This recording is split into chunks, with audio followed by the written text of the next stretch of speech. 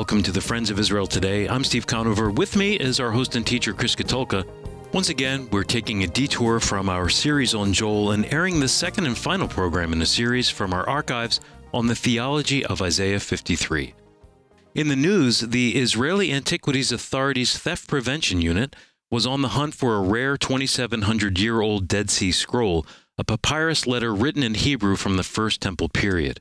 You might think Israeli intel would be combing the Holy Land for clues, but all the evidence pointed them to the treasure state, Montana, where the owner of the rare papyri bought it during a Christian mission to Israel in 1965. The Dead Sea Papyri was recently repatriated to Israel. Steve, here's what I love about this story, is that the Christian owner's son, who inherited the rare find, was aware of the high value of the scroll fragment, but still chose to donate the papyrus to the state of Israel, first to memorialize his mother, but second because he knew that it was the right thing to do as a Christian. And if that's not amazing enough, any Dead Sea text that is found and archived in Israel is a historical piece of evidence proving that the Jewish people have had a continual presence in the Holy Land for thousands of years.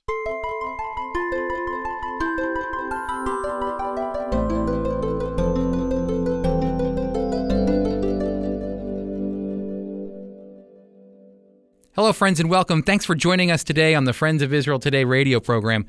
So last week, we started having a conversation about Isaiah 53. Isaiah chapter 53, I think, is one of the clearest prophecies about Jesus. It all but stops short of saying, hey, this one in Isaiah 53 is Jesus. In fact, I mentioned last week that the Jewish people who hear Isaiah 53 for the first time read aloud think it's actually from the New Testament and that it's speaking about Jesus. And when they hear that it's an Old Testament prophecy that's coming from the prophet Isaiah, the only thing that they can do is kind of shrug it off because they don't know what to do with it. It so clearly is pointing to Jesus.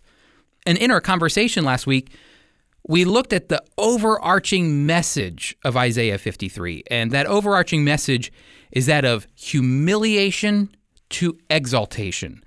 Kings and nations would marvel at the suffering servant of the Lord. And it says in the prelude to Isaiah 53, Isaiah 52:15, kings would be shocked at his exaltation.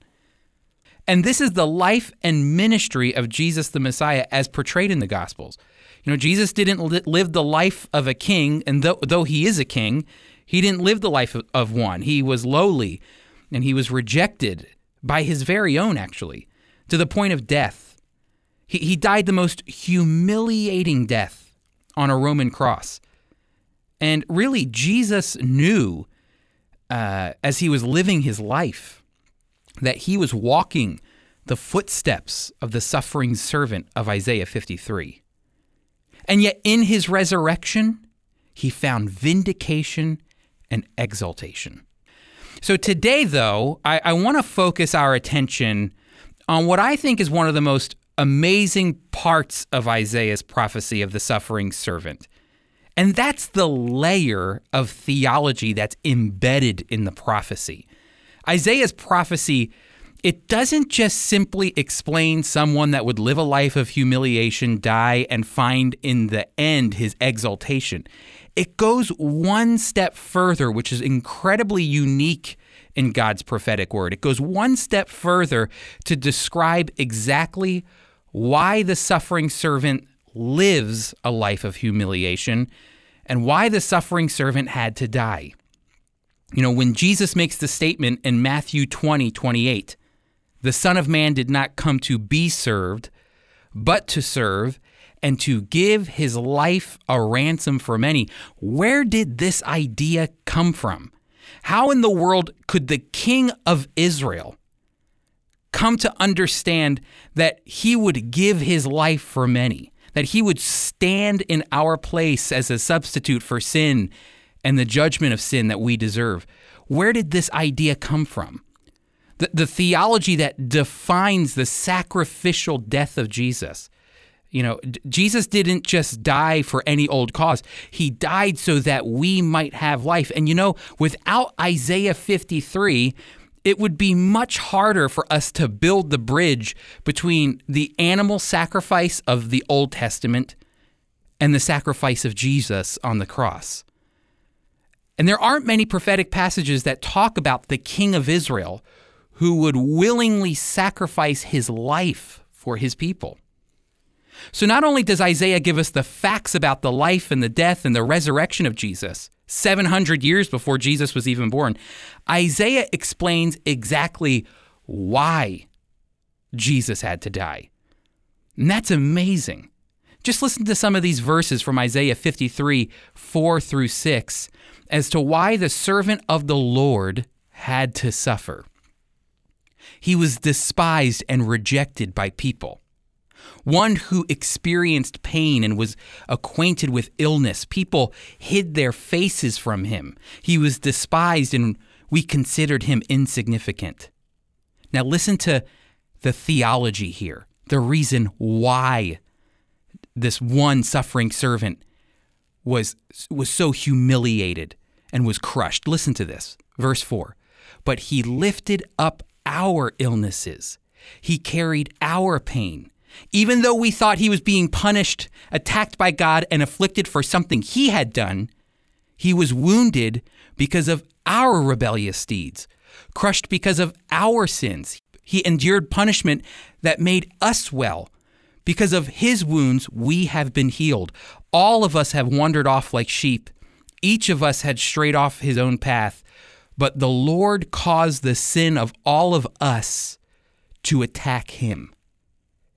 These few verses from Isaiah 53 describe with concise clarity the mission of Jesus.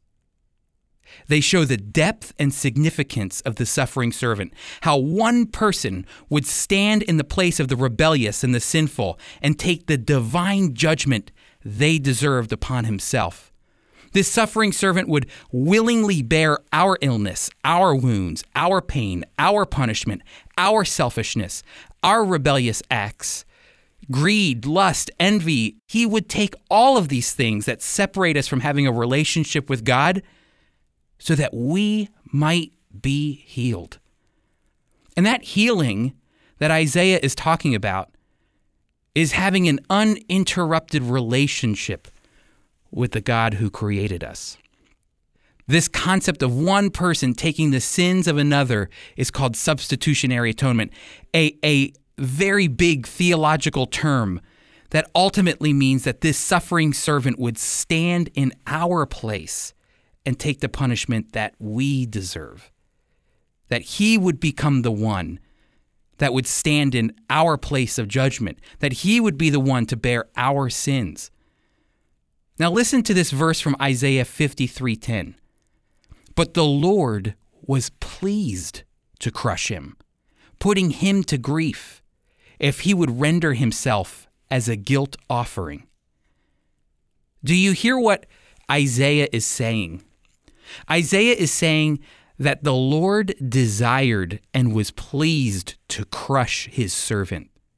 The Lord was satisfied with his servant becoming a sacrifice for the many. The Lord was satisfied with the crushing of his servant because it fulfilled his ultimate plan of redemption for all mankind. It's what would redeem not only the nation of Israel within the wider context of Isaiah, because that's what Isaiah is looking at here. If you go beyond Isaiah 53, God is looking at the redemption of Israel. But who will be the one to provide redemption for Israel? It will be this suffering servant. And not only would this suffering servant bring redemption for Israel, he would also bring redemption for everyone, salvation to anybody. It's the reason on the night of the Lord Jesus' Last Supper, that last Passover Seder, when the Lord passed the cup, remember, we say this all the time in church, drink from it, all of you, for this is my blood of the covenant, which is poured out for many for the forgiveness of sins. Jesus knew he was fulfilling the role of the suffering servant in Isaiah 53. He understood that through his suffering and his death, he would bring salvation and healing to everyone who would believe in him. And that just goes to show that Isaiah 53 has both you and me in mind. We need forgiveness for the sinful state we're in. We need forgiveness for our rebellious ways. And through the death of Jesus, he provided that forgiveness and righteousness, just as the prophecy has promised.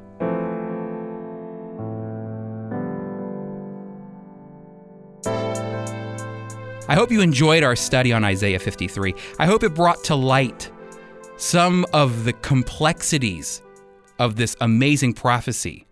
But we're not done just yet.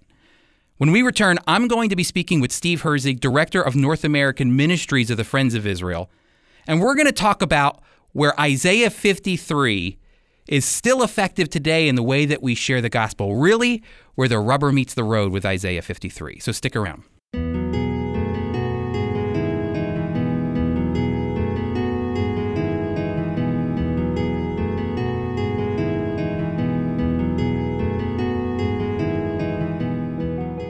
At the Friends of Israel Gospel Ministry, we want you to be equipped to share the gospel wherever you are.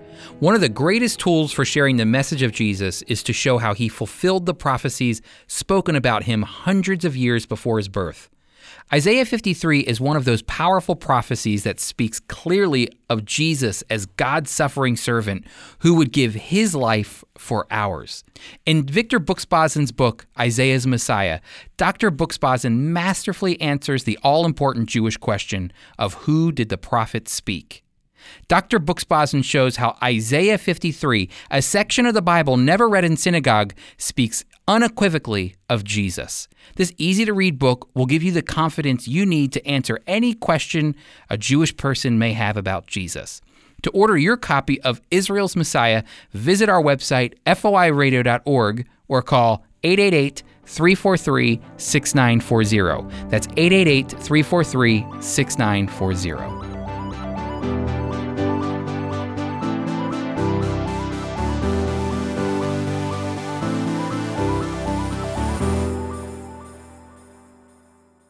Welcome back, everybody. I am joined with Steve Herzig, who is the Director of North American Ministries of the Friends of Israel.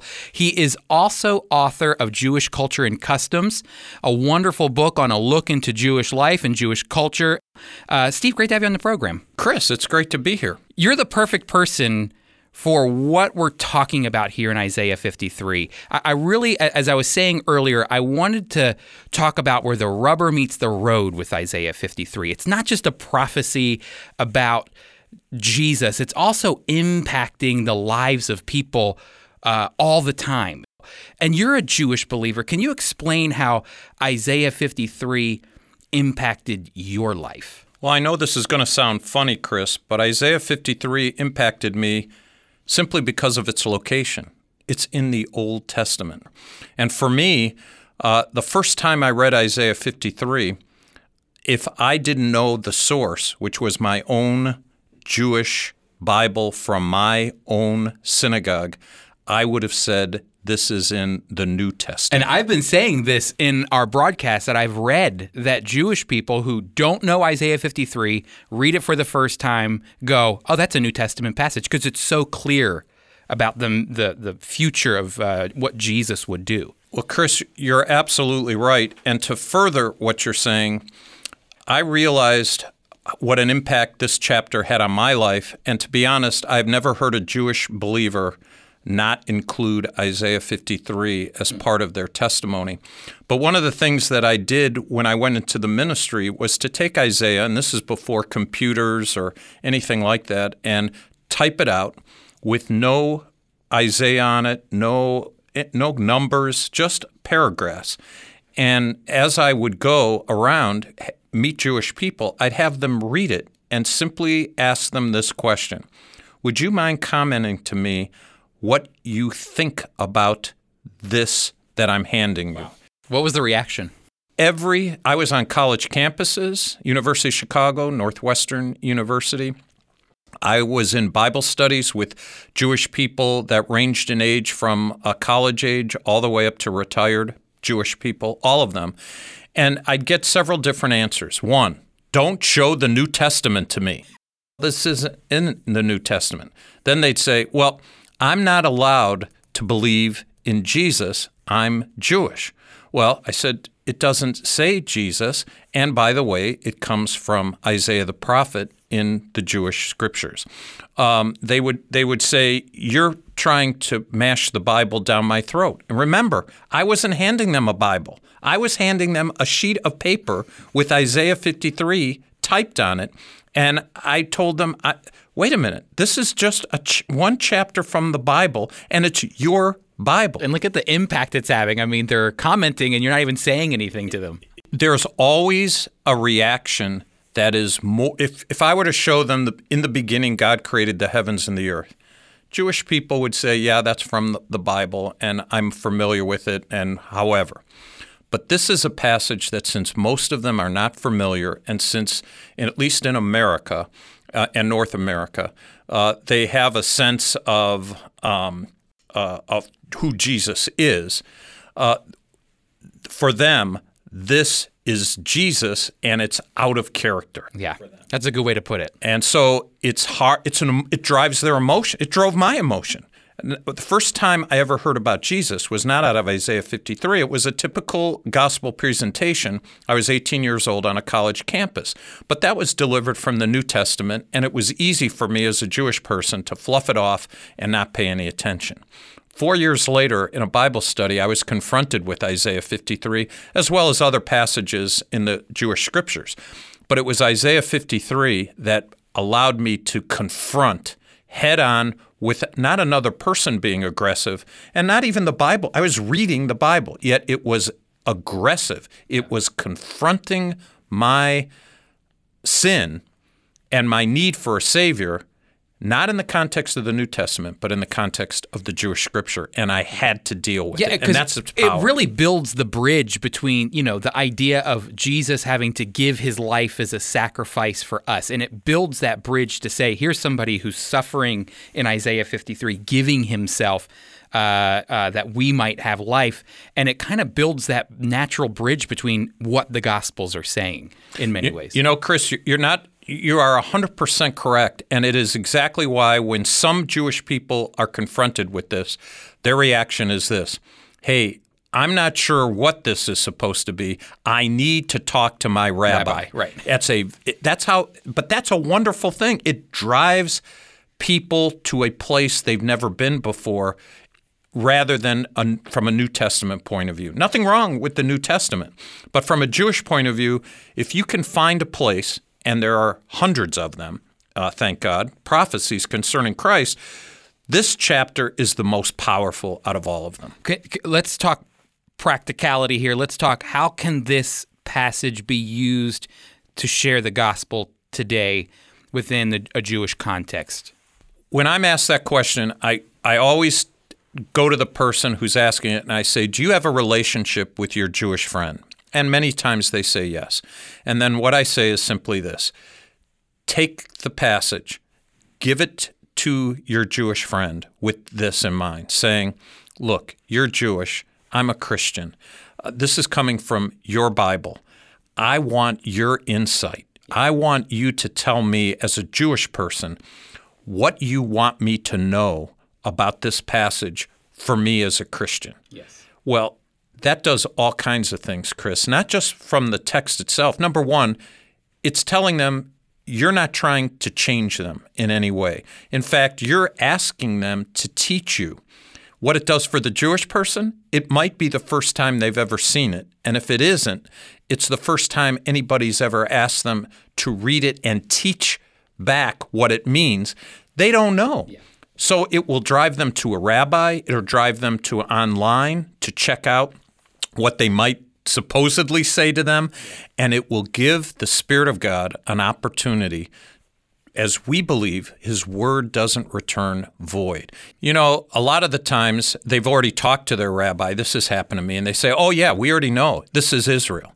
And I said, that's a really interesting answer. This is Israel. So are you telling me that Israel became sin, and as a result of its sin, which we're spoken about in chapter 1, now qualifies to be a sacrifice? A sin that's apart from God is now qualified to be a sacrifice. And oh, by the way, Israel is he and him. Yeah, the singular. That doesn't Does that mesh with the way when you took English in college? And they're all, if you're going to be intellectually honest, even if you have the answer that's supposedly given, I just say, is that your conviction or the rabbi's conviction? Right. And then you get in great conversations. That's great. We've been speaking with Steve Herzig, who's the director of North American Ministries. Steve, I want to thank you for coming on and sharing with us a little bit of how we can practically use Isaiah 53 to share the gospel and also how it's impacted your life, really where the rubber meets the road of Isaiah 53. So thank you very much.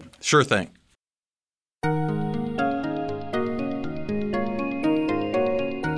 Now, Apples of Gold, a dramatic reading from the life and ministry of Holocaust survivor Steve Herzig.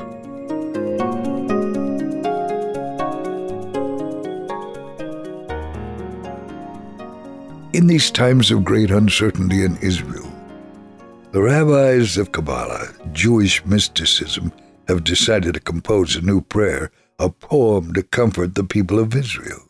One is the leader of a large synagogue in my neighborhood. For a long time he would not even look at me because of my faith in Jesus. But when members of his synagogue told him I often make repairs to their homes for free, he gradually changed his attitude. We have since become good friends. When I met him recently, he was the first to say shalom, and I knew immediately he wanted my help. I was happy to do the work he requested, and as always I did not charge him. When I was finished, he asked, "See, have you lost your head believing in this man Jesus?" Because we were in his synagogue, I pointed to the extensive library and said, "Can you show me even one copy of the Bible here?" He answered, "Most of the books are prayer books. Other rabbis and I are trying to compose a new prayer. Could you offer any help in composing the new prayer?" I replied, "If you want to know how to pray, you must ask God directly for his help.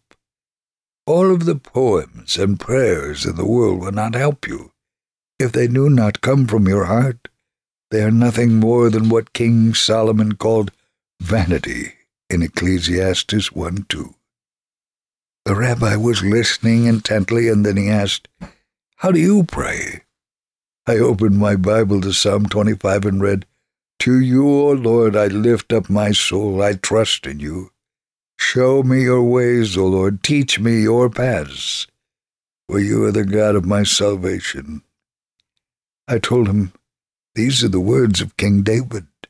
He prayed all that was in his heart without worrying about whether it was a nice poem. Use David's words as an example of his simplicity and humility before God. The rabbi asked, "How do believers in Jesus pray?" I replied, "We pray what is on our hearts at any given time, in any given situation. The ability comes through the Holy Spirit of God as people place their faith in the Lord Jesus. Hannah prayed silently in the temple at Shiloh, but her petition came from deep within her heart. God heard her prayer and gave her the desire of her heart, and the result was the birth of Samuel. We come before God with open hearts, and he answers our prayers according to his will." The rabbi was surprised, I read from the Bible, because he was sure believers in Jesus did not use the Bible. He said, "I have learned much today, but the distance between us is still very great."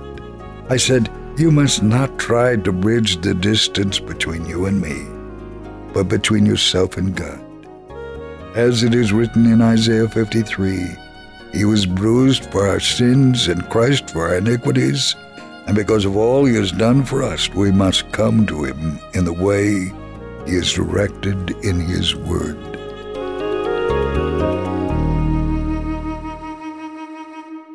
Thank you so much for being with us today. This concludes our time in Isaiah 53. Next week, we return to our series on Joel. Our host and teacher is Chris Katulka. Today's program was produced by Tom Gallione. Our theme music was composed and performed by Jeremy Strong. Mike Kellogg read Apples of Gold, and I'm Steve Conover, executive producer. And one last quick reminder to visit us at foiradio.org.